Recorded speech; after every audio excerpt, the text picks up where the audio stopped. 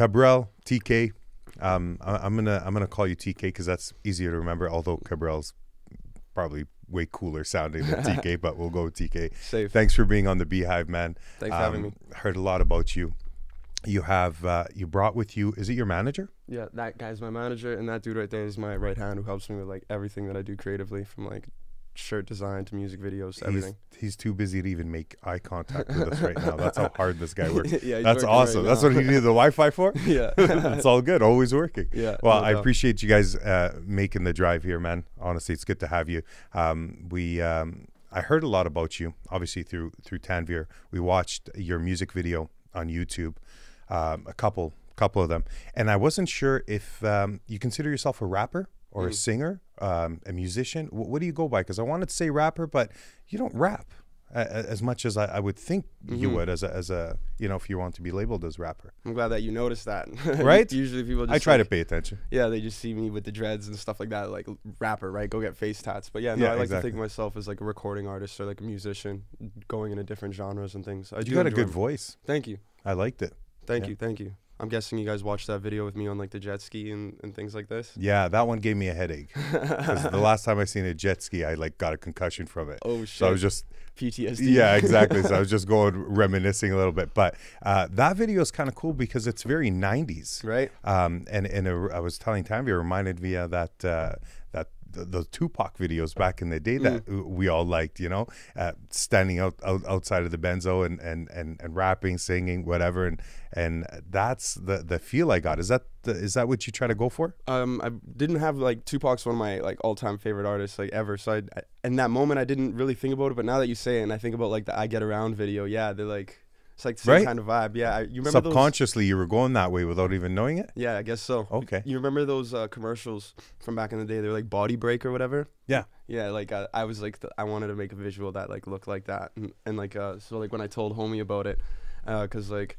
we'd shot it. It was my one friend Cordell, who on Instagram goes by 98 Apollo. He's really dope, but he shot it on the back of the jet ski that he was riding, and like we're just doing like this makeshift shit, but pretty much in short is like I wanted to encapsulate that like old 90s commercial vibe, and then like he did that perfectly with like the credits and then the promotion for the song and stuff like that too is pretty sweet. It's funny that you should mention the credits because we noticed that was such a cool part of the video because you don't have credits like that anymore. Right. Usually nowadays there's no credits. It's like, subscribe, move on. You know what I mean? You hardly see it done the way you guys did. Looks pretty good. Thank you. So is Tupac one of your main aspirations to go after this music world? Was there a few of them or strictly Tupac? Like obviously there's probably a couple. Yeah, over the years there's been a lot more, but like let's say going back to like the root of it all, I'd say it was like my auntie and Tupac that like made me understand that I could like do the rapping thing, or I could like make my poetry stand out for other people to like get to listen to it and things like that. And then it was like artists like Kanye West, Kid Cudi, Mac Miller, Wiz Khalifa, things like that. That whole generation of like the backpack type rappers, like they made it okay for me to be like, okay, I don't have to be doing gangster stuff or things like that. I could like talk about positivity in my music and like things that uplift people rather than just talking about the negatives that are in the streets and things like that. So, but initially, yeah, it was Tupac, and like it was Tupac's musical influence and my auntie's like life influence that made me want to get into the music. What inspired you the most about Tupac? Because the reason I asked that is because I'm a huge Tupac fan. Oh, wicked! Like huge Tupac fan. People don't know that about me. I mean, the ones that know me know that, but just by bumping into me, Lebanese guy, what does he know about Tupac? I'm a huge Tupac fan. I've read up about him. I watched almost every interview, all his music videos, of course, all the CDs growing up, albums. But what inspired you about it? Like, what do you find so inspirational about him? I guess like this would be like the first time I'm talking about this like on camera, but it was like I was like initially I was just really obsessed with like what he was doing like as an artist and how charismatic he was, right? And then as a kid though, so this is around the same time I was like doing that like Fight Club stuff I was talking about earlier. But yeah, we'll get into that a little bit. Yeah, so like I was like listening to him religiously, and then every day at school I'd be like, oh yeah, he's alive, right? And then like one day, and this is like when I started getting into like the like what year was this? My poetry more 2009. Okay. And then it was like one night after like I watched this documentary And then like, I don't know, I just like felt it in my heart that it was just like, that the guy, like, rest in peace, you know what I mean? Like, he's gone. And then I had a dream and in that dream, like, long story short, like, I seen him in my dream and things like this. And then like, as a kid, I was just a kid, and I was like, yeah, you got to teach me how to do this and things like that. And he's like, yeah, we could work something out maybe. And then, yeah, I don't want to go into too much detail about the dream, but like, yeah, so it was like pretty much a dream that I had with him in it when I was a kid that like, I was like, okay, I could do this. Like, this is in my fate. It's like I told my auntie when I was I was 3 or 4 years old. I still remember this. She was wrapping Christmas gifts, and she asked what I wanted to be when I was older. And I told her I was going to be a rock star. So like, it all just linked in together. I was like, okay, I got it. This is the move now. And then so I've just been grinding on it ever since. I still remember what she told me. She's like, you don't even know what a rock star is. And I was like, sure I do. And then she like laughed, and she told me that I could be anything that I want to be as long as I get my education and I'm smart and I'm respectful and I'm humble. This is like, I just stick by those words. She's no longer with us, but like, I feel like the more influence I gain with my music, the more kids I'm able to help out, the more artists I record, the more people I build up. It's like her influence, so she like lives on forever through that. And were these lessons learned in Edmonton? Yeah. Born and raised? Born and raised here in Edmonton, yeah. I actually just started leaving more often. Before, I only ever been to Portugal. Like, that's where my family's from. Yeah. So like, I've been to Portugal 3 times, but then aside from that, I never really left Edmonton. It was just more so in 2018 where I started like, I seen Toronto, got to go to Calgary, got to go to New York. It was all for my music and stuff like that, so it was really cool. This Toronto trip and the New York trip were recent, right? Yeah, I just got back. How was that? It was insane. Was it your first experience? Because I lived in Toronto and I've been to New York. What was your take on both cities? Because they're very similar in a way. Yeah, they are. Because Toronto's like the New York of Canada, right? Exactly. Yeah. No, the vibes. It was like really cool, and I didn't feel as much like an outsider because like here's like a blue collar city, and it's like, you know, rig work and like trucks and everything like this. And then, but like down there, there's like a lot more people that are interested in the same kind of things that I'm interested in. Yeah. So I didn't like I still stood out in the way that I dress and everything like that, but it wasn't like, I didn't stick out like a sore thumb type thing. You know what I mean? Yeah. I stood out in like a good way rather than like how it is down here. People are like, oh, why you paint your nails, or why do you wear this kind of necklaces, or blah, blah, blah, blah, blah, all this stuff, right? That like people down there don't even bat an eye to. So creative freedom. You want to do your own thing. Yeah. I respect that. Your background is full Portuguese? I'm a mix, actually. I'm Portuguese, Brazilian, and Jamaican. That's a good mix. Mm-hmm. You ever go to Brazil? No. Or Jamaica? No. Those are on the bucket list. Like I was gonna say they got to be on that checklist that you got going on. Yeah, 100%. You have any shows that you do in Edmonton? Because I know, before I get to that, what I found inspiring about your story is that you give back to a lot of the youth in Edmonton. But I wanted you to elaborate as to how you do that, because we didn't get into detail, but that's something that's important to me and important to a lot of people. So I just thought you'd touch up on that. I don't like to, it's, you don't have to go into detail, but yeah, I just don't want to like take credit for them growing, but like what I like to do for like the younger artists is just like everything from just making them feel like everything that they're doing is okay, and then guiding them through the path that like took me like years and years, you know, to do. Like I didn't have anybody like in my corner musically until I was about like 19 years old, and that's when I met him, and then he started helping me with my music videos and things like that. So I just like, for artists that I meet, I like to shorten that gap. So it's like, let's get you your first show before you're 19. Let's get you like your opening gigs. Let's get all of that set up. Let's record your first songs. It's getting them to meet the photographers that they need to meet, and just like pulling everybody together and setting, like just throwing them in the community and like watching them grow is like, that's what I like to do. That's I like awesome. to watch them do that. That's awesome. And not to discuss numbers to be like detailed or accurate, but how many people would you say that you've helped out? Like generally speaking, are you talking about, 20 people, 10 people, 50 people, or is it, have you been doing this for a really long time? It's a good question. It's like, so pretty much since I started recording myself, I've also been recording other artists. So like a lot of them don't even make music anymore. Like a lot of them was just like, I want to be a famous rapper one day and blah, blah, blah. So they recorded their mixtape at my house. But like, I actually like lose count of how many artists that I've had record in my studio, or people that I've given opportunities and stuff. Now I'm trying to be a little bit more, not restricted with it, but I'm trying to be more focused with it. So then the people I do help, I'm able to help really well. And at the same time, I'm able to stay focused on what I'm doing. But yeah, like off the top of my head, like without any names and things like this, like I'd say like there's a good like 5 right now that I'm working with that I'm helping build Good up for and you. things like this. Yeah. I'm And sure then, they're appreciative. yeah, for sure. And you record out of your house? Yeah. You got the studio going on there? It's makeshift, but yeah. Yeah. Yeah, just Everything's a makeshift. Look at this place. it's pretty Makeshift. Do what you got to do. definitely tidier than my basement. Put things together. Well, I don't know, man. You haven't seen what's beyond these curtains. Yeah, just so everybody knows, we're all curtained over here. Even like on that side, it's curtains. It's curtains everywhere. But yeah, you do what you got to do as long as that sound quality is there, and you sound pretty good. What's your next step? Like, what's your what do you envision for yourself in the next few years to come? So like, where will I be in the next couple of years? Or where do you see yourself? Not to put you on the spot, but I'd say like even within like the next 6 months, with the releases I have coming up and things like that, like it's gonna be like things are gonna just be like different. Like I'm already sensing like the waves and everything changing right now with like the last couple of songs that I've released and how people react to them, and like how I get like fan messages and everything like that. And so I'm like 6 months from now, I want to be more comfortable financially, so I'm able to fund more of my ideas. And then I'd say like 2 years from now, like I'm probably gonna be the person that I dreamt of being when I was a kid. nice. Yeah, it's like I've been recording pretty much every day or working on music and my creativity since I was like 14 years old. So it was pretty much 10 years. So it's like I feel like I'm finally mastering the craft, and so I'm thinking within like the next couple of years it'll really show.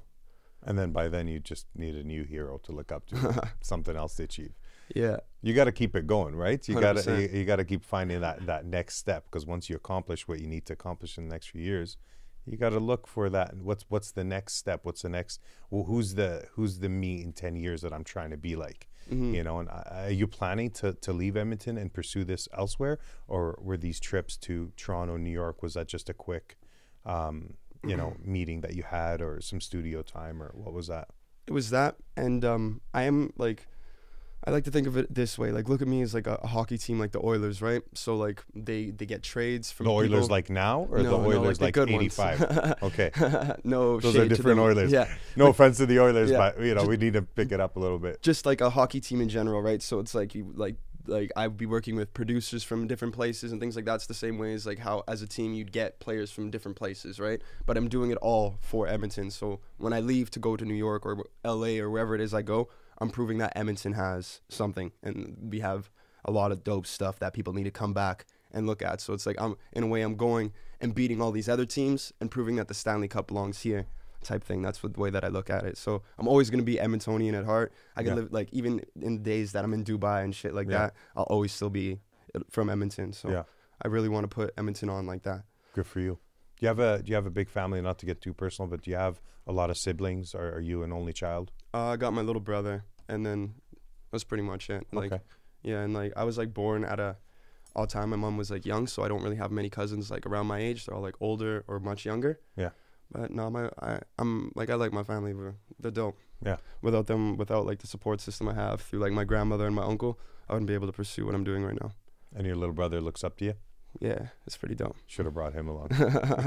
just to get him some airtime. That'd be fun, eh? Yeah, no doubt. Next time. He'd be hype about it. Yeah. It's like we were at the mall the other day, and then like it was like him, I, and my uncle. We were at Galaxyland, and then these like a couple of kids that came up to me and they're like asking for pictures and stuff like that. And my brother's like, I'm his little brother. I'm his little brother.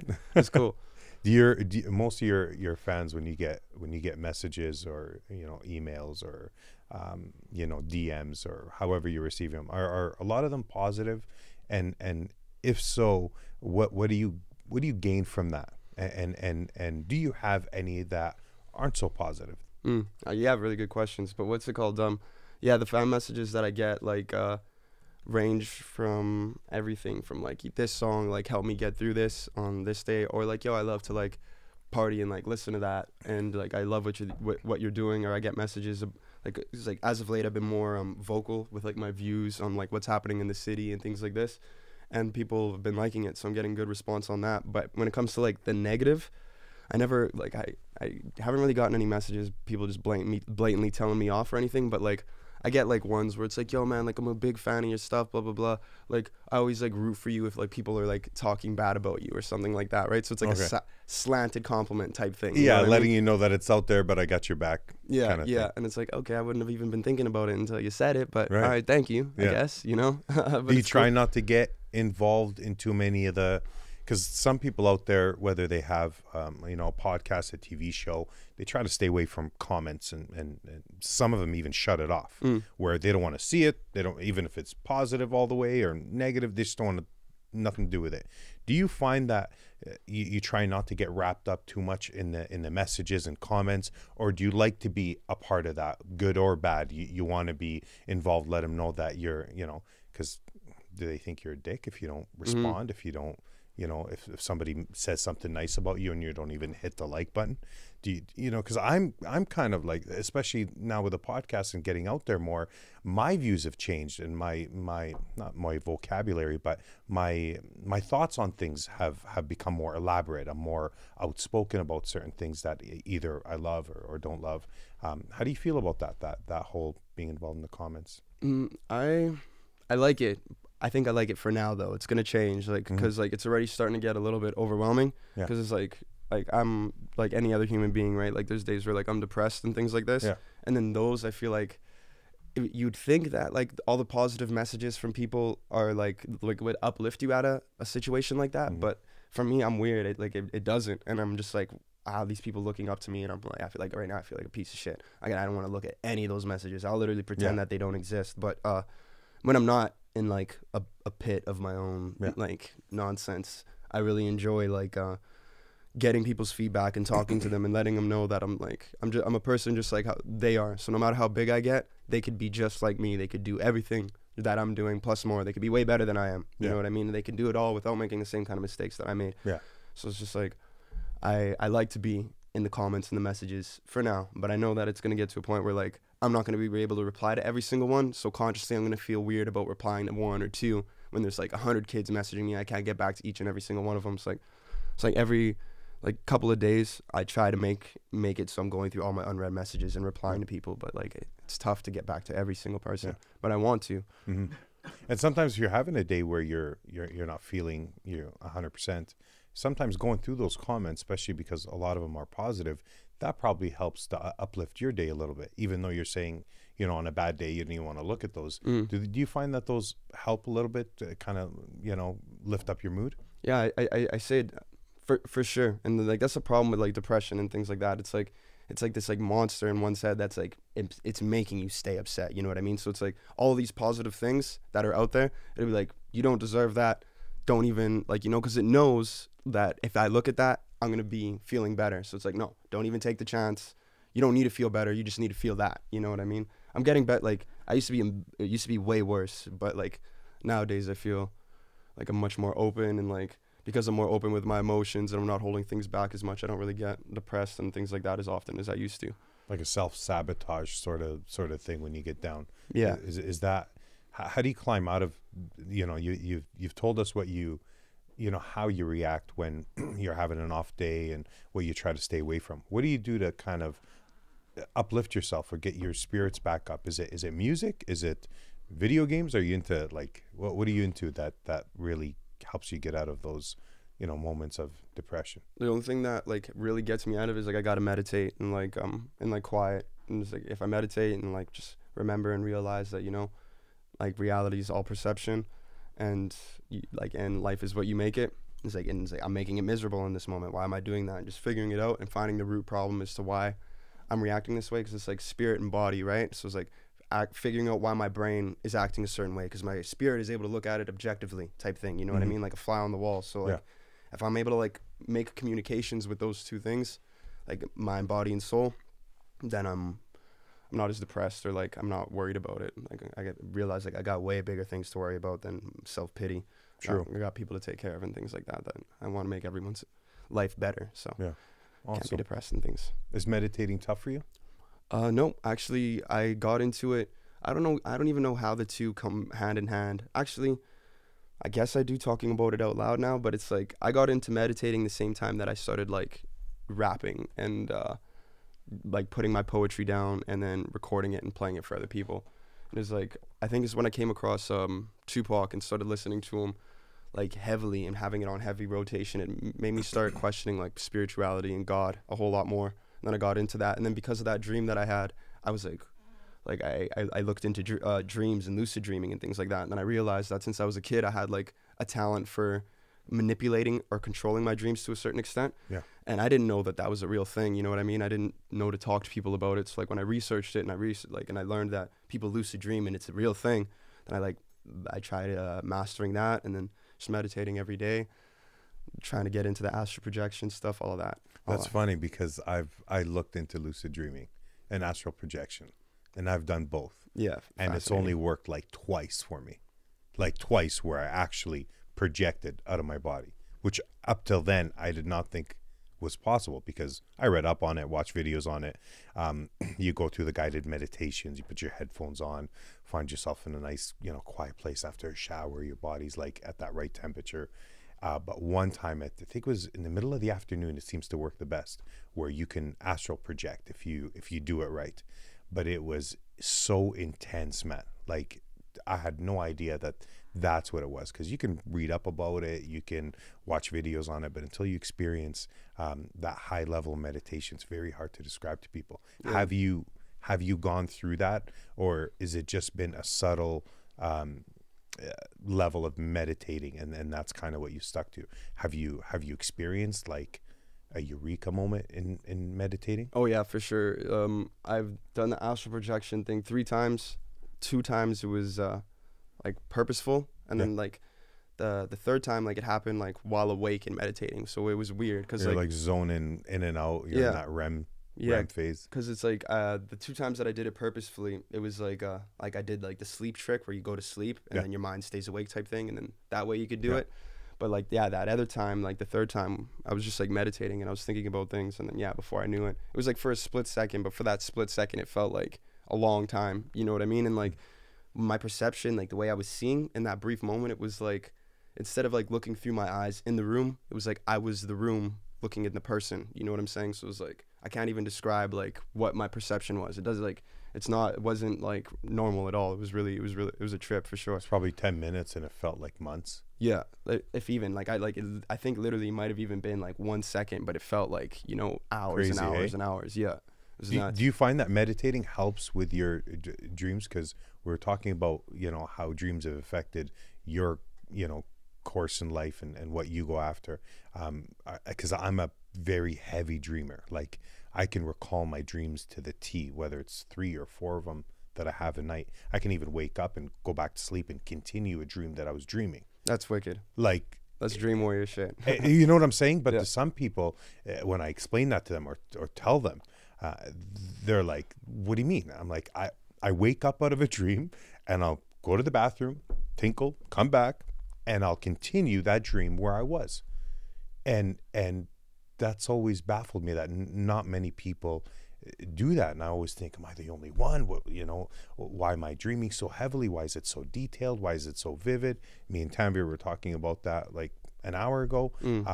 So I wanted to hear from you, since you've obviously had some dreams affect your life. Do you notice that you can recall all your dreams? Like, what's your theory on that? Oh yeah, like it's like, for me, there's like weird levels to it, and there's like different types of dreams as well.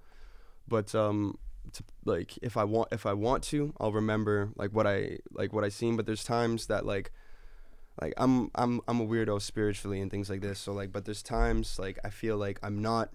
And like, like that movie Inception, like how they have their own created realities, right? In those dreams, like I have my own, right? And then it's like, there's times though that I'm not there, and like I'm getting given information, or and I'm seeing things differently. And then in that same like process, it's like, you aren't going to remember this when you wake up. And then I wake up and I remember being told that I'm not going to remember it.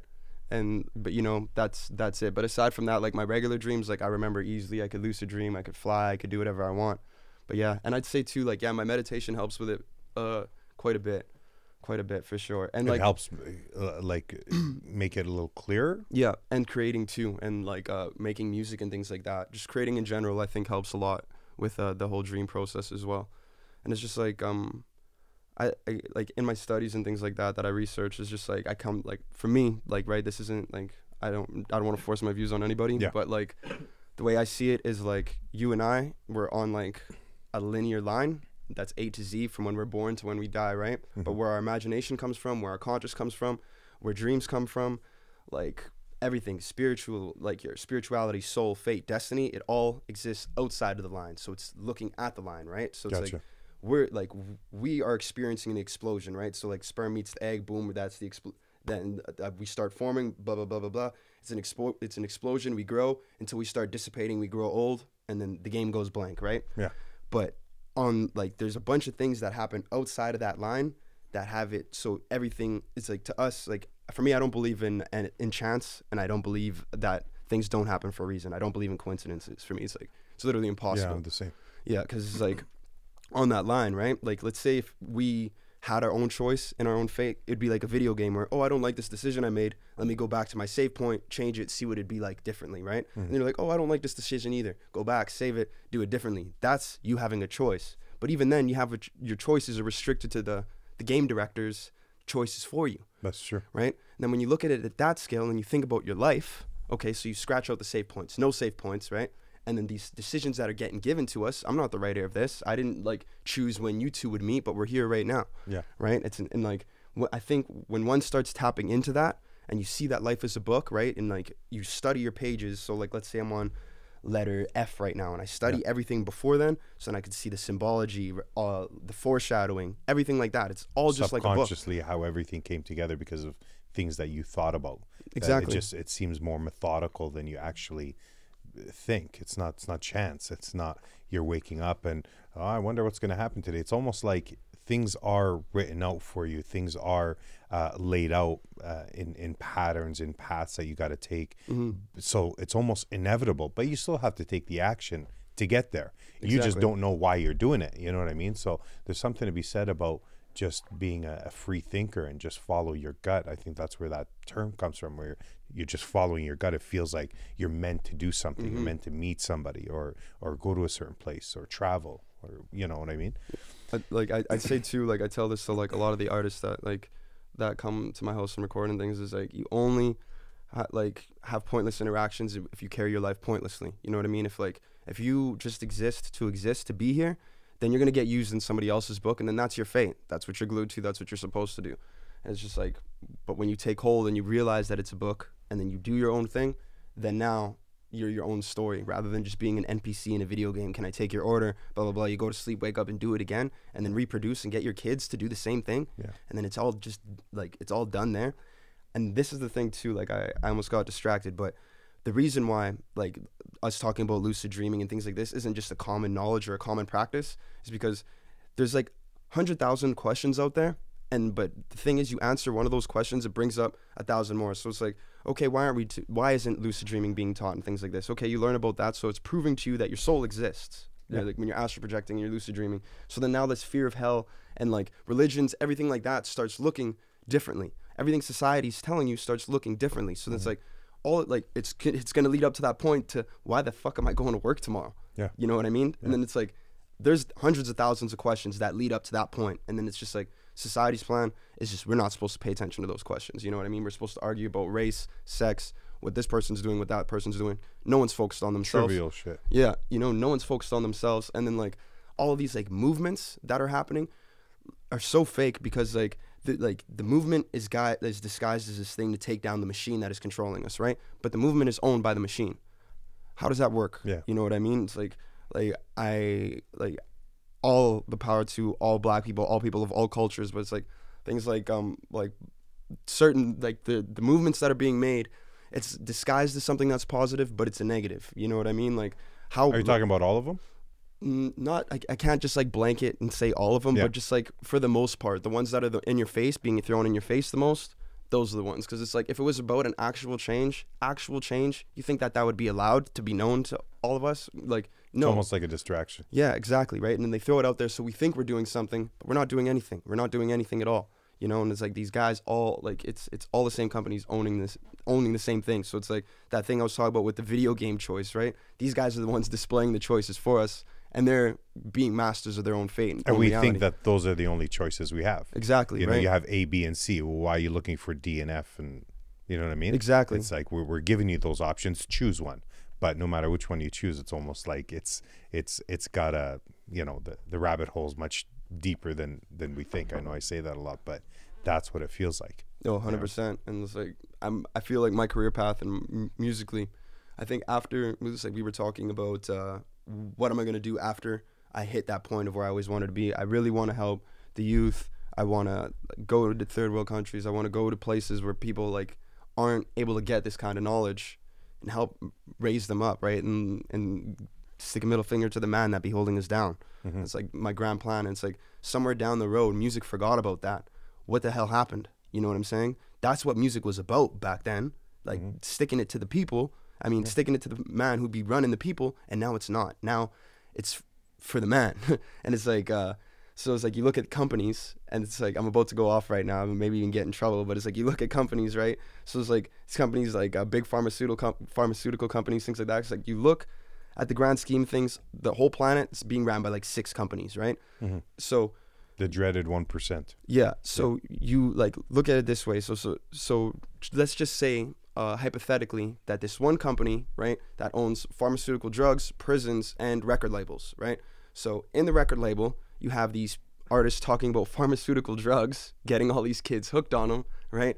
And so these kids go start doing the drugs, selling the drugs. They get now thrown into the prison that is owned by the same, right? Yeah. And the records is owned by the same, and the drugs are owned by the same people. So that's why right now it makes sense that we're in like Zanny land for when it comes to music, because how big are the pharmaceutical companies? That's like as a regular person, that should be one of your biggest enemies, right? Yeah. And that's what the music is right now, especially rap music. It's a pharmaceutical drug commercial, whether it's comethazine or promethazine or whatever the hell. Yeah.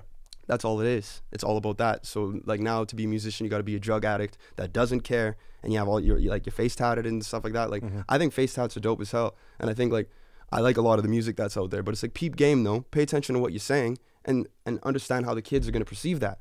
Yeah. Be as ignorant as you want. Like I'm no saint. I say all types of ignorant shit in my music, but people get to hear me talk, or they listen to my other music. Like they hear that I'm not somebody who just doesn't give a fuck. I do care, and I do want. Like look at the whole picture before you judge. Exactly. You know what I mean? And it's like it's a shame that like right now the leaders of the new school and the new music and this new thing is just so commercial, and it's just so polluted with like negativity. So it's either you're objectifying women or you're talking about pharmaceutical drugs, and it's just like, man, it's boring. And then on top of that, everybody's running through the same auto-tune filters and everything. It's like music has become such a commercial program. It's like television programming. Like it's I feel like now more so than ever, to the point where it's like if you're not making a Drake type song or having that tone, how's your song gonna get played in the club? It's next to impossible. You know, it's like it took me so long to get one of my songs played in the club, and I've been friends with DJs my whole life.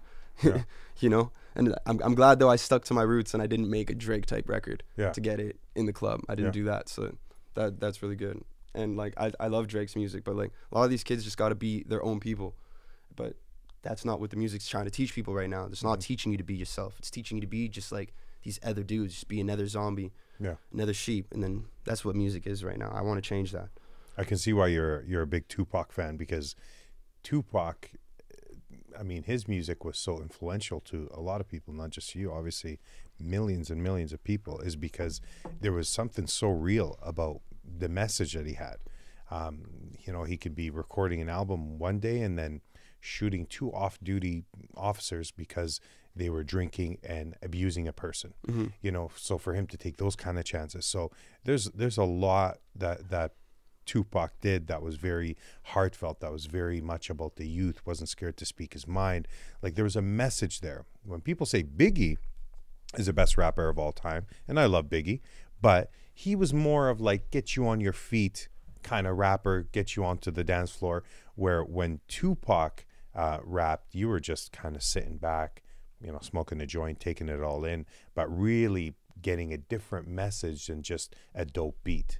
It was more about his mom. It was more about habits. It was more about Brenda's got a baby. Like there was a lot of meaning behind his rap. And so I can see a lot of that with your talk about helping the youth and making a difference and you know, staying woke and not being, you know, so you taken away by all this programming that's going on. So I can see why you're influenced by Tupac quite a bit, because I felt the same way. I thought his message was crazy compared to, you know, just your average dope rapper. You know what I mean? No doubt. And it's like something I always like to say too when it comes to that Biggie and Tupac thing. Like like I love Biggie. Like I only got like They were best friends at one point. You can't really hate on either one. And this is the thing though, like with everything you just said about what Tupac was doing for the community, for the youth, which one had problems with the media? Was it Tupac or was it Biggie? Tupac. You know, isn't that crazy though? Yeah, the one that's like that's in the communities because he's more vocal about it, stopping gang violence, things like this, or like being there for the women. That's the one who gets raped. I mean, labeled as like a sexual abuser and shit. Yeah. And they put rape on the newspaper, even though like the charge was like he's like a sexual assault because he slapped a girl's ass in the club. That's insane. Tupac in the 1990s getting charged with rape. It's like, you obviously don't know his status that he can have anybody. Like, it's always the guys that can have anybody they want. Yeah, they're the ones just touching women inappropriately when they shouldn't be. It's like, there's so much. You could see it on his face when he gets charged for that. Like, it hurt him deep, man. It was almost like he'd rather take another few bullets than to hear somebody, label him as a sodomizer or somebody that. And it did too. You could see it in his interviews afterwards. He was way more jaded toward, like, he was calling then afterwards. It was like, bitches ain't shit, blah blah blah. He didn't trust no women and he didn't trust any of his friends. He was like and he was only 25. Like, you ever see the side by side profile when he's doing that video? When he was 16? Yeah. He's like, they're calling women the B word and they're getting all the girls. And then it skips through to the 1990s, like, bitches ain't shit. And we'd love them hoes. And it's like that. Yeah. I was like, that's a whole different Tupac, man. But it changed him as well, because at some point you just got to say fuck it and be vocal about things. But it gets you into trouble. So for everybody that thinks Biggie killed Tupac, you out of your mind. Yeah. If you think some gangsters killed him, like, this is a deeper issue than you think, right? I'm glad you see it like that. Of course, man. I've followed that stuff, but it's it's just, you speak up and you talk about things that are very, very near and dear to a lot of people's hearts. Man, some people don't want you to talk like that. Some people don't want you to be all wise and make a difference in your community the way some of these other guys do. You know what I mean? Like, so I could see how that's influenced you, and I hope you continue on that mindset, that journey, and speak your mind. And even if it gets you in trouble, even if it lands you in prison, who cares? Stay true to yourself, like you're saying. I definitely like where you're going with that. I'm glad. It's like I look at it this way, like I think everything that's happening on a small scale happens on a grand scale, like that old saying, as above is below type thing. So it's like, what's that saying? As above is below. Never heard that. You've never heard that? No. Okay, well, like, usually, elaborate. It usually gets labeled with like Satanism and things like that. Media has twisted it. So it's like, you ever see like the pictures of like the Baphomet with hands down, hands pointing up, it's like things like that. But it's like, what it means though is like everything that's in the universe is within one's body, and vice versa. So like, I believe that. So all of that, right? So things that are happening small scale, happening on a grand scale. And the way that I see it, it's like right now our planet is a negative place, right? Like it's not good, and we're destroying it, and we're destroying ourselves.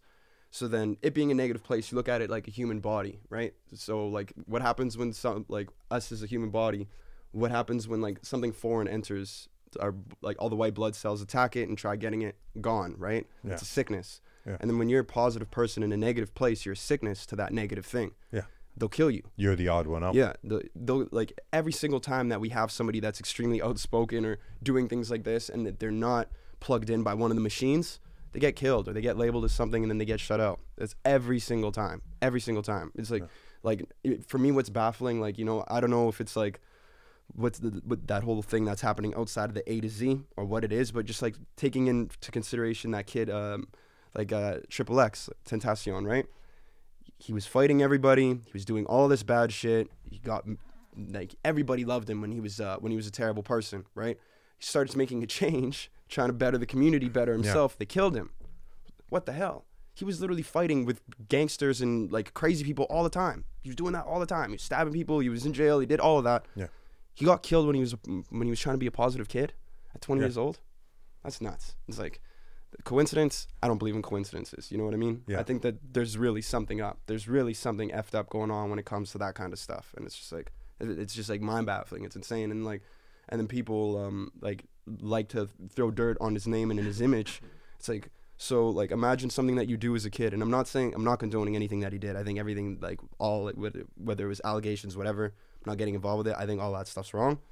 like I like the act of doing that, whether it happened or it didn't. But it's just like now that he's gone, everybody's just throwing that, and instead of talking about the change that he was trying to make, right? So it's just like, so you make a mistake at like 16, 17 years old, and then what, when you're 30 and you're about to get a job, they're gonna be like, oh yeah, we looked at your Twitter feed and supposedly you did this, so you can't get the job now. It's 16 years old. It's like, people change. That's the thing. Like, people are bad.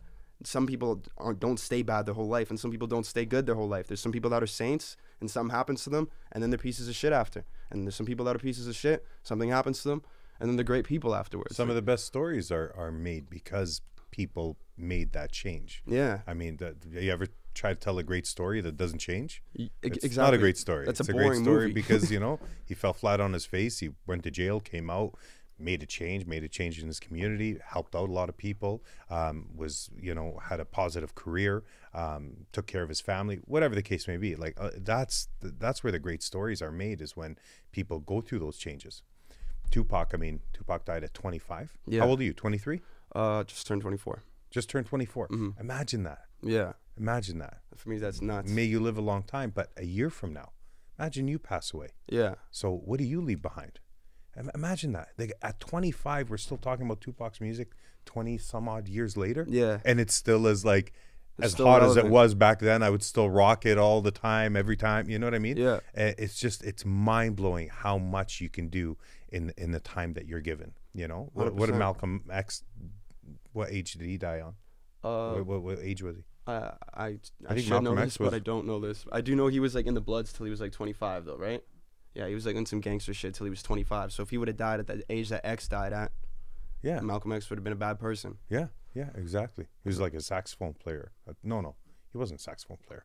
He was, but yeah, my point is that they're so young. You know what I mean? And so sometimes you can make that change, but in such a short amount of time. Mm-hmm. Like Tupac at 16 wasn't the Tupac at 25. And we are in our 30s, still trying to make a difference, still trying to change.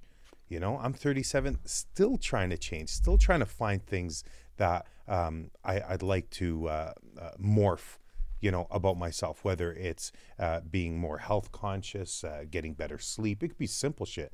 You know what I mean? Mm-hmm. So I can't imagine at 25, I don't even think that they know they're that popular. So no matter what your age at 23, 24, you could still accomplish a lot way before your 30s, to the point where even if you were to pass away, that you would leave a lot behind. But it's deep, man. It's deep. There's, it goes beyond the music. Mm-hmm. You know what I'm saying? 100%. And it's like, and the feeling goes beyond words, man. It's nuts.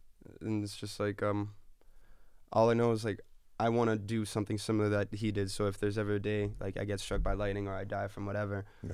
like I want to be able to like music, like, like my music, hate my music, whatever. But I really want to leave like a influential stain on people, and I want people to like try being better and then bettering themselves. Like, I'm glad that I didn't die at like 19, 20 years old. I would have died a piece of shit. So it's like, I'm glad that I'm the person that I am now. And I'm glad that now I'm starting to get traction rather than starting to get traction when I was a loser. Yeah. I'm trying to fight everybody and everything. I don't think you're ever a loser. I think you feel that way because you haven't found what you think is your calling, or you know what I mean? Because I bet you we have this conversation 5 years from now, you're going to be like, oh, this guy about today, oh, he was a loser because you hadn't yet accomplished some of the things that you're talking about accomplishing in the next few years. Yeah, no, so you're right. You're always going to refer to yourself as that, but I don't think you're ever a loser. Like, especially because you're the one that's an advocate for the youth and wanting people to make a positive change. You don't use words like that. I think that's just your perception, because we were all losers at one point. But we were just losers because we didn't find our way. So those are strong words. But I think if you look back in a few years, you'll always refer to your old hero as somebody that wasn't quite there yet. Either slow, was doing bad shit. Have you done any, have you been in trouble, like real trouble? Nope. No comment. no trouble. I'm good. I don't got a record. Okay, cool. Yeah. We were talking about being spiritual, and we're talking about lucid dreaming. Are you a religious person? Because we talked about spirituality, and obviously you're very in tune with that. You meditate. Are you a religious person? Religion, no. Spiritual, yeah. So it's like, for me, religion, it starts bringing up lines and blocks in something that is filled with color and feeling. So does it make sense for it to be all like... Starts being materialistic, Yeah. a book, Yeah, and it's a profit, something. yeah, and then it's like you got to buy into something. Yeah, exactly. And then it's like it's the same It's a companies. logo. It's like yeah. now there's a sticker to it. Yeah, and Where it's- before it was more inside, spiritual, something you can explain or see, lucid dreaming. Yeah. You know what I mean? You can't put a finger on that. And it's like, and I don't like, everybody's like cool to believe in their own things. The way that I see it is like there's like religious wars going on, blah blah blah, and then it's like, but what year is it? It's 2019 after what? The death of Christ. So on the planet, if it's 2019, everybody agrees that it's 2019 after the death of Christ, then what religious war is really happening? It's not really a religious war happening, right? We're still trying to build walls. It's just like it's just an illusion. So it's like we think that we have a say in things like that, but it's like the agenda already knows what year it is. We go by the calendar, like there's still places that are closed on Sunday. Like we think that's like, oh, we have the options. Like, oh, I'm gonna be a Buddhist or whatever it is. It's still 2019 after Christ. It's like, oh yeah, I'm atheist. I don't believe in anything. Okay, well, it's still 2019 after the death of Christ. Right. You know what I mean? It's like it's just it's an illusion. And like what I was saying with religion, it's taking blocks and it's putting numbers and it's a bunch of stuff that's really male-minded. You know what I mean? But spirituality and our soul and like God and creativity, consciousness, I think is way more female-minded. Creativity, things like this, creation. We were created. It's not math and numbers and blocks in the way that us as men want it to be. So then you can make sense out of it. And then the thing is, you can't make sense out of it. And then that's why people are going to be ending up atheists. They're going to be, well, there's all these plot holes in this story. I don't believe in nothing. And that's also the plan, though, because if people aren't spiritual and they don't believe they have a soul, what are they even doing on this planet? You don't have a soul. What are you doing? You're literally just existing, and you believe everything is chaos, and you fly into whatever you get put into. So for everybody else's story, they just use you. You just get used over and over again. But that's society's breeding those kind of people where it's like, okay, yeah, well, I've been being lied to my whole life. Santa Claus isn't real. Jesus isn't real. It's impossible. I don't believe in God anymore. And then they're carrying themselves on like that. It's like, you have to have a relationship with mind, body, and soul. You don't. There's already something weird happening there, Yeah. And it's just like religion. It's all fear tactics. It's like, oh yeah, you don't do this, you're in an eternity of hell, and like an eternity of fire. Fire is here. People die in their houses here. Children get burned alive here on this planet. That's hell right now, And just like, so say, like that. This is actually what kind of like started steering me away from the whole religious thing. I used to be super religious. I was raised Catholic, so I still got like crosses and stuff like this. More so just like out of respect for like my grandma's beliefs and things like that. But I would like lay awake at night thinking like, is like this person gonna go to hell because of what they did, or is my mom gonna go to hell because she had me before she was married, or is this gonna happen, or is this gonna happen? And it's like, what the hell is a kid doing laying awake at night thinking about that? And I thought about it as like, if God existing or whatever it is that made us, I don't imagine it thinking a creator, a higher power. Why, like, how would it find joy in innocence feeling fear? That's like, for me, that's the exact description of what the devil gets talked about. You know what I mean? That's what that is. It sounds like the devil. It doesn't sound like the thing that like made us and all loving and things like that. How is it all loving where it's like, oh yeah, you masturbate, hell for eternity. All loving. Oh, you cheated, hell for eternity. That's not all loving. You know what I mean? Like how we were just talking is like, kid passed away at 20 years old, didn't get a chance to do what he like fully flourish. Yeah. So did he go to hell? Right? Because of what he did, is he in hell or is he in heaven? Or is like, what is it even?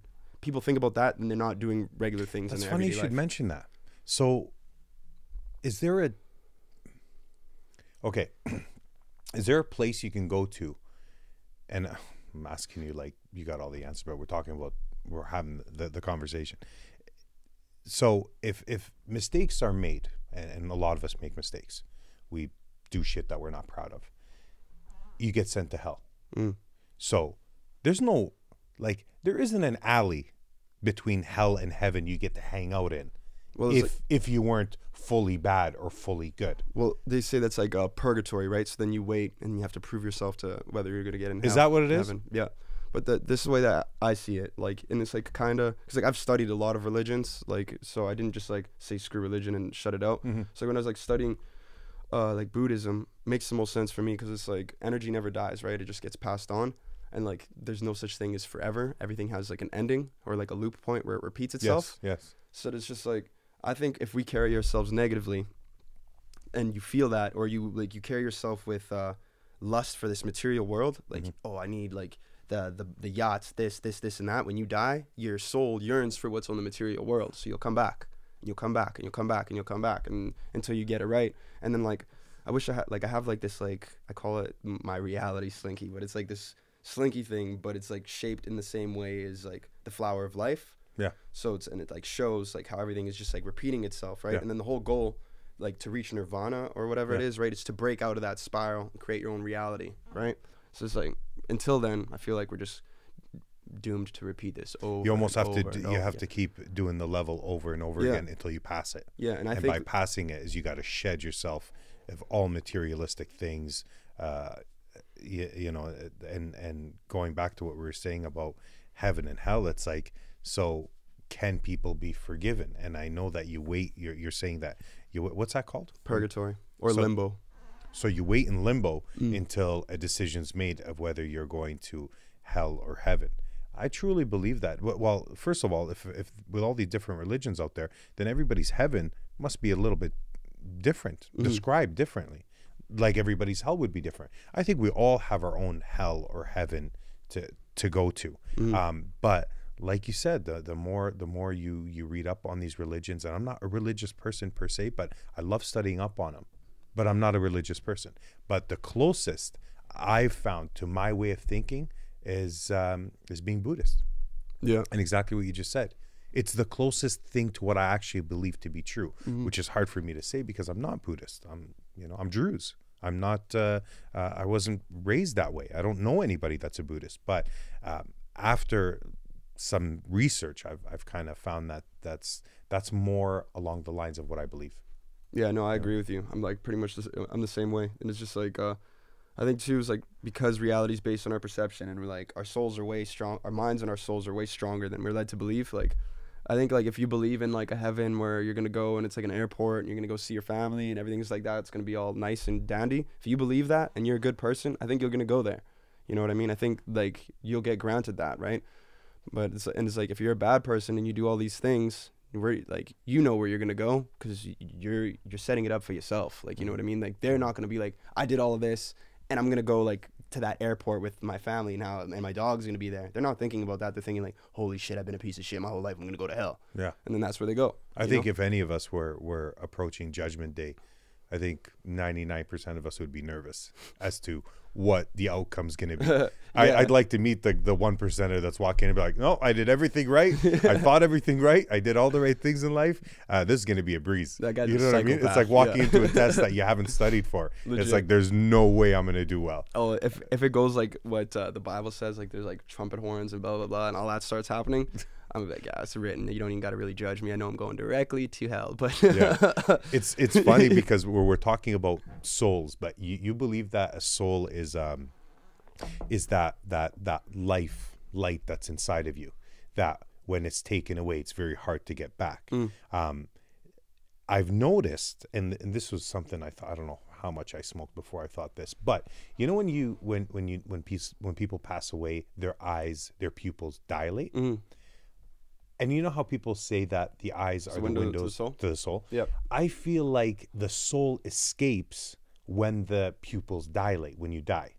Like the reason they get bigger is so the soul has room to leave. What do you think about that? That is, I never thought about it like that. I do think like that the soul is a physical thing that like leaves the body. So like, it makes sense. But why do the pupils dilate? Why do they get bigger? Yeah. And why is that the windows to the soul? Is it getting? Does it get? I'm sure there's a. My brother's here. He's a doctor. He probably explained it. Yeah, like, that's not why. The chemicals that you know what I mean. He'll be talking about that. But just spiritually thinking that the pupils dilate, man, that almost seems to me like a reason for the reason that happens is so the soul can escape. I can't remember what song it's from, but one of like my favorite J. Cole lyrics like ever is like science could tell us how, but they can't tell us why. So it's just like, your brother will explain to you how it's happening. Yeah. But why though? You know, it's like, because this like reaction's happening with this, and then the body's doing this, and this is how it's reacting to blah blah blah. Yeah. It's like, yeah, but why though? Right? Not why will be there forever until we're not. And then it's like, that's the crazy thing. I think like religion, it eliminates science, and then science eliminates religion. But in spirituality, they both come together, and it only makes sense for them to be together. It's almost like they both don't exist, like on a deeper level. Yeah, you know what I mean? Yeah, and it's just like you're no longer blinded by the numbers of each side, right? It's once you understand that it's more of an in tune thing. It's not a written doctrine like about your soul. It's not going to be a written thing. It's about you finding yourself. That's the real thing, and like. But there's no marketing behind that, and then how's that person going to want to go to work tomorrow? How are you going to make money off it? Yeah. Why would you market it? Exactly. Like there's like it was a trip. Like I was talking to a friend of mine, and then I was talking about like how life is just a ride, and like our brain convinces us that this ride is real, right? So then we forget that it's a ride, and then we worry about all of this materialistic stuff, and then the powers that be are like, oh, I got a lot invested in this ride, right? And then my homie's like, oh yeah, so you like watch like Bill Hicks, and I was like, don't know who that is, and he put me onto this comedian, and then like I don't quote me on it because he doesn't say it exactly like this, but in this sketch he's like, how come we never hear of like a good LSD story, right? Like a dude gets high, realizes that like everything's vibrating, everything is moving, nothing is ever still, and we're all consciousness experiencing itself subjectively. I've experienced that. Yeah, the craziest shit ever. But it's just like the most real too. And then what he goes on to saying too is like we're all on this ride, right? And then our brain convinces us that this ride is real. Meanwhile, these people own the rides. Like we got all this invested in this ride, and blah blah blah. And then he goes on to saying, he's like, some people though, they come into this world and they know that it's a ride, and then they like chill other people out. They're like, yo, relax, man. It's just a ride. It's just a ride. And he's like, you know what we do to those people? We kill them. Yeah, exactly. The ones that say they've seen the light and come back, it's like, no, stay on the other side. We don't need you back. Yeah, no. We don't need you waking up people. Yeah, legit. It's like, how crazy would people look at the guy who's like, I got all this knowledge from he who created us, blah, blah, blah, and start spreading messages positively. We would shut him down and instantly be like, that guy's insane. What does he think? He's Jesus or something? Yeah. Meanwhile, people are praying for the second coming of Jesus. Yeah. Meanwhile, a lot of those same people are like racist towards like brown people. Yeah. Forgetting that Jesus, Middle East thing. Something against hijabs. Like every picture of Mary, what the heck is she wearing? Yeah. Where are they from? Yeah. And then you see though how confused is this like as a human population. But by then they're too far gone. That points like that, they just don't want to hear it. Yeah, but that's like insane. Yeah, because like this it is insane because that's what she's wearing. Yeah, and it's like this whole time it was like the powers that be. It's like, how much can we get away with? How much can we get away with? How much can we get away with? And it's to the point where they're getting away with literally absolutely everything. Push people to their limit, and right before their breaking point, you back up a little bit. Yeah, and then you attack them again. Yeah, but slow to them, they're fighting back, but you're just bringing them back one step at a time. And before you know it, you look back, you've gone back a mile. And look, like all of these like people that are getting busted for like being like weird little creeps with like kids and shit like that, like having like 14-year-old like girlfriends when they're like in their 30s and shit. It's like right now media is covering it and being like how bad it is, but before you know it, it's gonna keep showing it until it's a norm, it'll keep doing it until it's a norm. And well, they forget that 1,000 years ago, dating a 9-year-old was normal for a 30-year-old. It was like the thing to do. Now it's illegal, but yet we're basing a lot of these writings and knowledge that we have on the writings of those people. Yeah, of that it's time. Like, so you're only taking what you want from them, but certain things, it's a no-no. It's like, so are we smarter now or were we smarter then? I'm confused. Yeah, legit. It's a roller coaster. You know what I mean? I feel like there's two kinds of people. There's people that jump on a roller coaster, like me sometimes. I'm getting out of that habit, but I'm on a roller coaster. I'm looking around. I'm checking out all the bolts. All the metal, everything that's comprised of this roller coaster, the seat belt. I'm analyzing everything. Way too busy to look around and enjoy the view. So I feel like in life, you're either that person that's analyzing the roller coaster and what's wrong with it and where things can go wrong, or you're just taking a sit back and enjoying the ride, enjoying the view, and just letting the roller coaster do its thing. Because if something does go wrong, you can't control it anyways. You're kind of strapped in. But I feel like people have that kind of approach. But slowly people are starting to enjoy the view. But with more of that, you're still going to get the people that are in the program where they're just taught to look around them and see everything that's wrong and analyze everything instead of really sit back and think of life as a ride. Yeah, I agree with that. It's like I look at it like like, for me, like there's three people. It's like the people that There's three people. yeah. I thought there was two. Go yeah, ahead. There's a There's a guy. third, Yeah, okay. the third guy, he makes the roller coasters. So it's Oh, like, yeah. yeah. There's the people. The creator. Yeah, right. So then there's people who do things, Yeah. people who watch the people do things, and then the third is people that are wondering what the fuck is going on. The 1%ers are the ones that created that roller coaster, Yeah, right? legit. You know, and then it's like You're that right. mind state is like we could be that 1% with our mind state, create the ride, Yeah. and then other people are experiencing the ride. Exactly. Create the song, create the podcast, other people experience the Yeah. podcast. It's all trickery. Yeah. It's like when you found out Pepsi and Coke were the same company, and for years you pitted them against each other. You're like, no, I like Pepsi. I'd never touch Coke. One guy's like, I like Coke. I wouldn't touch Pepsi. And then you realize years later that the same guy owns both. It's Yeah. like, that's cool. Just pit them against each other and just make it seem like they're different, but they're really one and the same. Yeah, it's that whole you're all the milk's coming from the same cow. You Yeah, know what I mean? It's like, exactly. I like this kind of milk. I like this kind of milk. You're getting it from the same source. Exactly. You know? We were talking about souls, and what baffles me is, you know how whether it's at a wax museum, you see all these celebrities having what is it? Like the wax models of themselves. Yeah, wax models of themselves being made, and then you have these sex dolls. But looking at them, you can tell instantly that it's not a real person. There's no soul in there. And they get it down to the T, right? Like a wax sculpture of Leonardo DiCaprio looks just like him. To the T, to the inch, to the millimeter, to the eye color. But looking at him, you know it's not real. You can tell instantly. It's not like you're confused for a second. You can tell when a doll is fake and when it's real, even though they have the technology to carbon copy every little thing about you. But we were talking about the soul, the eyes being the windows to the soul, is because when you look into somebody's eyes, you can tell if there's a soul there. No doubt. Creepy as fuck. Look at a wax sculpture at a wax museum. Instantly, you can tell that it's not a real person. But why? Yeah, no. Same clothing, same skin color, same hair, down to the same eye color, same stance.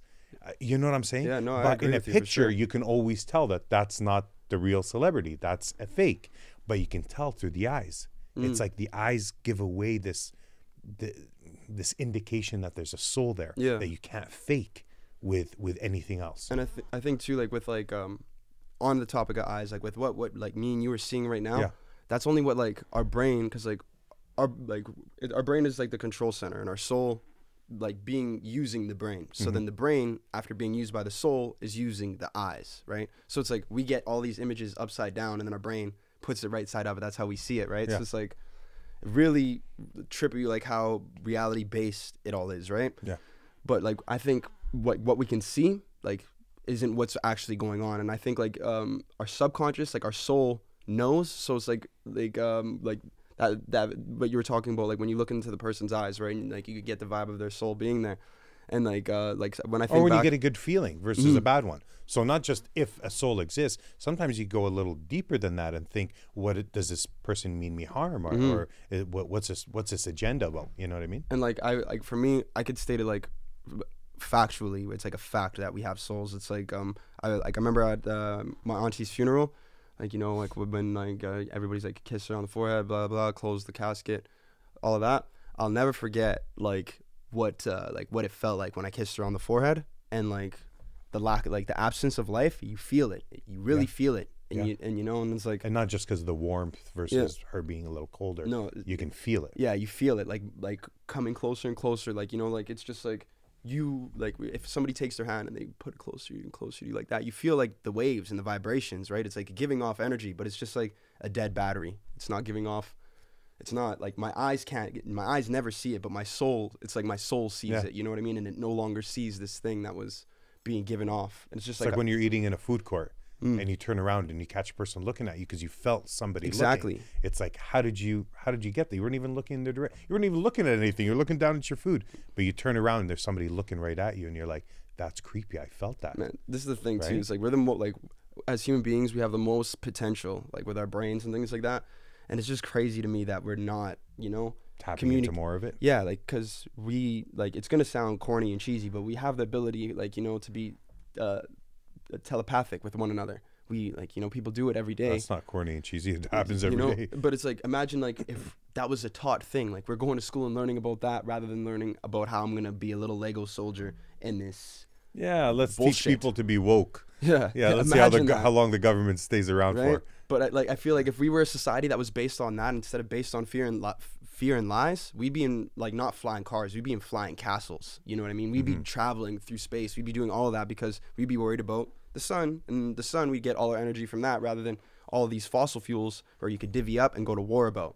We think that like as like the everyday people like us in this room, say we get drafted in the army and we think we're fighting for this cause, right? And then like our families, like we're getting them money. It's all money that isn't real. It's a number on a computer that doesn't exist. And what we're actually fighting for is fossil fuels. And we're not aware of this. We're not aware that we're going to Afghanistan because of the poppy fields. We're not aware of that, right? Yeah.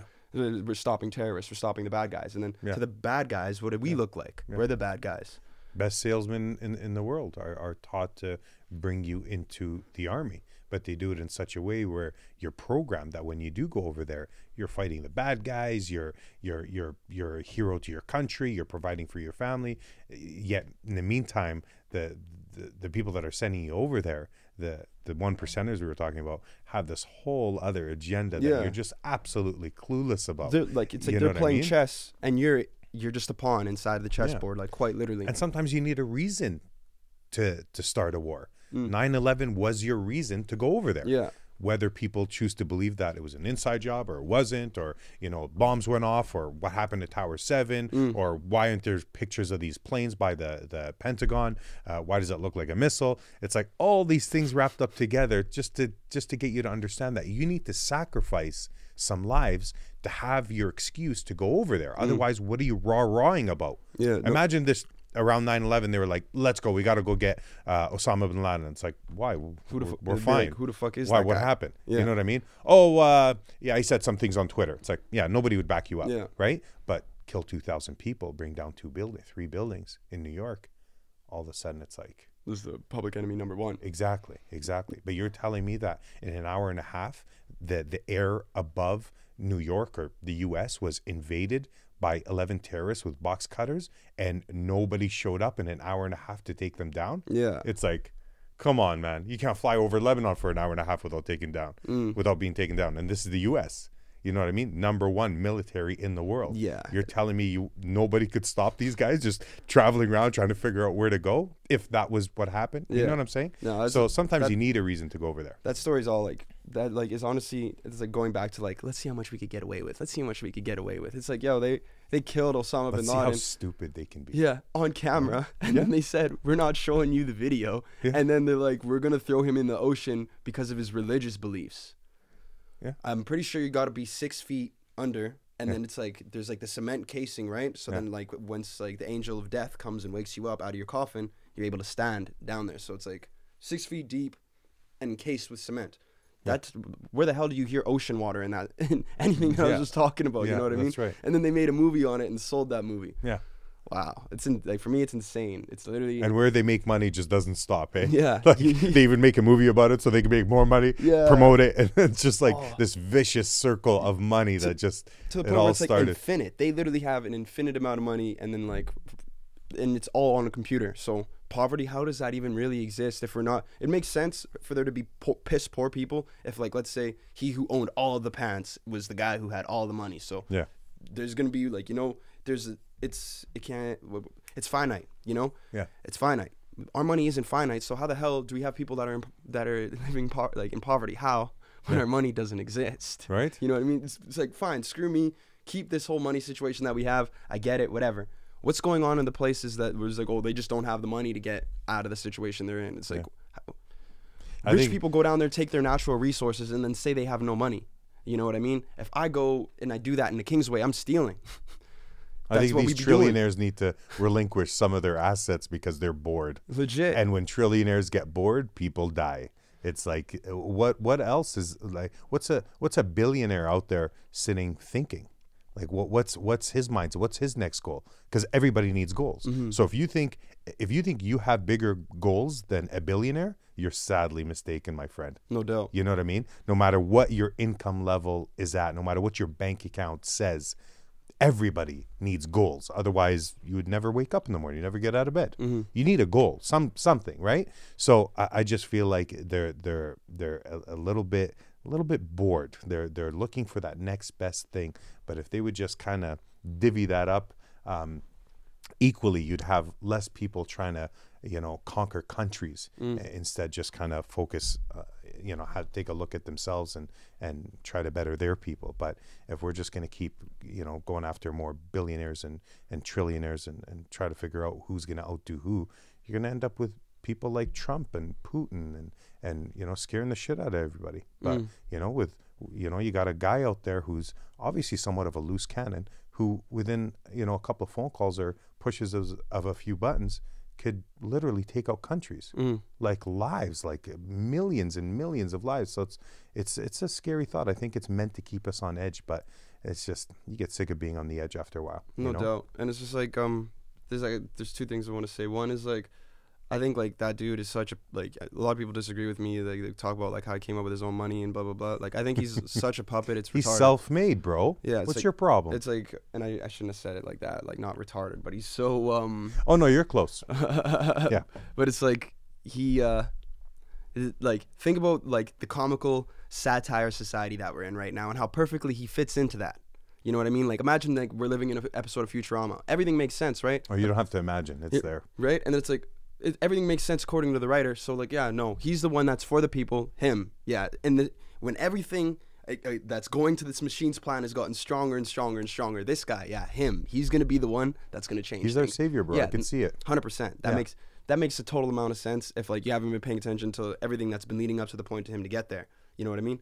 It was like, for me, people was like, oh, so what, you would rather have corrupt Hillary win? It's like, no, I'd rather have none of the people that were in that whole race win, because they were all corrupt. That's how they get into that position. Right. You know what I'm saying? It's like, like there's crazy things that about like the Hillary Clinton thing that just got we're trying to pick a good apple out of a rotten tree. Legit. It's like, yeah, no. Can we just destroy the tree altogether? Yeah, like it's like just there's no like the change that's happening isn't a change for us. Of course, at the time we're like the state's getting more sensitive about like black, white, gay, straight, this, that. Somebody who like embodies that, like a cartoon who embodies all of the negatives about that, president now, and watch everybody argue about it. He's just a puppet. You know what I mean? It's like, yeah, he can make the phone calls to do all of that stuff, but there's going to be one dude blocking it and being like, that's the yes or the no. But he's obviously going to give it the okay. That's the reason why this guy's in the position of power that he's in, right? Yeah. But for me, it's just so freaking obvious. It's just like, man, it's the same way where it's like, we needed somebody like Bush to then bring in Obama, right? And yeah, some smiley face, how many bombs did he drop?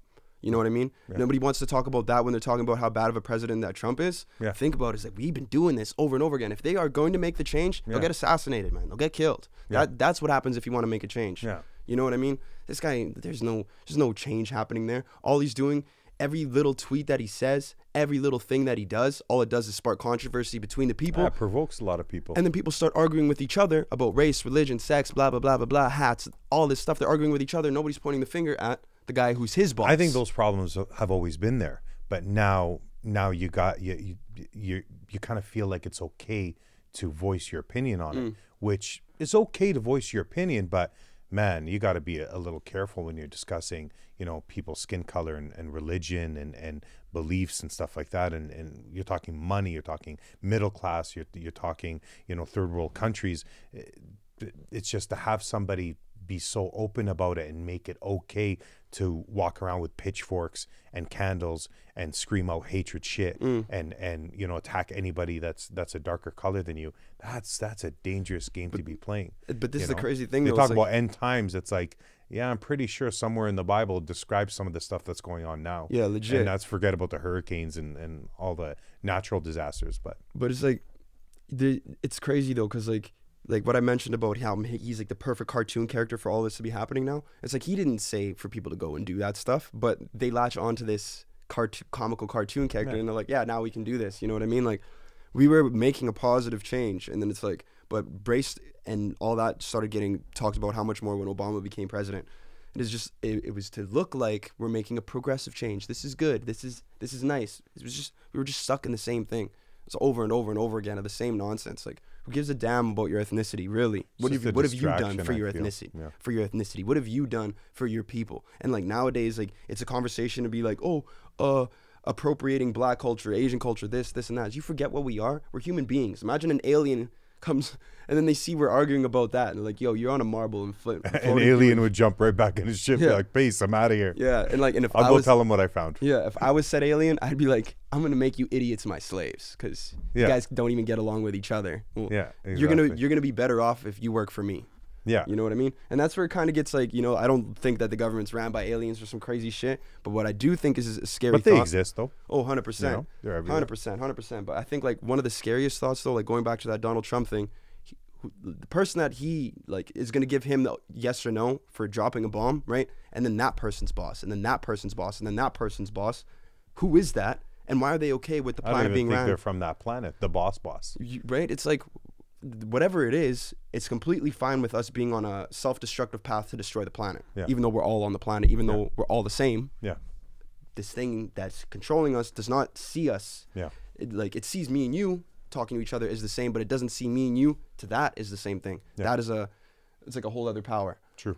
And like that for me is that's where it gets scary. You know what I'm saying? And it's just like it's just incredibly too annoying. Like, back onto that appropriation thing is like, as human beings, like that's what we're supposed to do. We're supposed to come together like, oh, you have this kind of spice. I never tried this spice before. So now when I put that spice on my chicken, I'm appropriating it. Oh, I never seen this color of dress before. Like, I want to wear this dress. Or I've never seen dreadlocks like that. I want to do my hair like that. Now you're racist. Now you're appropriating it. What the hell are you even talking about? What are people talking about right now? Yeah. Like, think of how twisted the world is, and they're worried about whether or not a white woman is going to go dread her hair. You're twacked. You were lost. It's like, but focus on yourself. Yeah, and it's the majority of people that are like that. You know what I'm saying? Like, every time that I'm in a party and I start talking about what I'm talking about, everyone's like starts looking at me like, whoa, I never heard this before. It's like, dude, what have you been doing up to this point right now? Everybody's distracted, bro. There's a lot of distractions out there. You think people are having some of these conversations. That's why it's good to have a podcast, because you feel like you're getting some thoughts out there that otherwise would not have been put out there had we not had mics in our faces, right? But to go on a positive note, we got sidetracked. How do people get a hold of you? Like for people that want to be involved in the music industry, to get a hold of you, to be guided by you in some way, listen to your music. How do people find you? Find me on Instagram, all things TK. All my social media handles are all things TK, and then all things TK. Mm-hmm. And then my like Spotify, Apple Music title is Al Cabral, CAB''RAL. You get at me there. I got a Facebook too. I'm not as active as I used to be on it, but yeah, give me a shout. Always down to help out other artists. I've just been getting a lot busier now, so I'll still try my best. But yeah. Do you have any shows coming up? Yeah, I got my show on the 26th actually. Of this month? Yeah. Okay. Yeah. Where's that? At the Polar Park Brewery. I actually got tickets on me if you're looking at grab. Yes. It's like, it's like this, these tickets I have are like the last of the tickets that are existing. It's like about to be sold out. So I'm really happy about that. You brought them with you. Yeah. Tanvi, are we going? Yeah, it's okay. Tanvi was like, it's my idea, man. So it's the 26th? Yeah. Which is what, Friday, Saturday? Saturday. Yeah, I got that. And then what's the address to that place? Like, can people get tickets at the door, or what you got with you is like, if you don't... I wouldn't advise waiting to get tickets at the door, because we're probably going to be at capacity. Okay. But let me find the address here. Let me see one of those. Oh, I'll take mine now before I forget. Safe. So this is 10416 80th Ave. So just off of White Ave, right? Yeah. Okay. I've never been there before. It's a new spot, actually. Okay. And you can't get tickets at the door. No. Like, you gotta... And so how do people get tickets? Message me, or you could get them on Eventbrite. I think that's the site. Is that what we use, Eventbrite? What? Ticketfly? Yeah, you're not allowed to talk if you're behind the curtain. You got to be in front. I was like, where did that come from? Ghost. Well, I appreciate you being here, my man. Thank you. Thank you guys for coming with them. I know we didn't get a chance to chat with you guys. We'll get 7 mics one day where everybody could just chat. Can I plug my single real quick? Of course, man. Plug it. I got a new single with Woodrow out now called Fade Ed. Y'all go check that out. And then I also got a single coming out called Take Time on February 8th. Yes, February 8th. So make sure to check that out once it's out. And again, follow me on all of my handles, all things TK, and Cabral on Spotify and Apple Music. Yeah.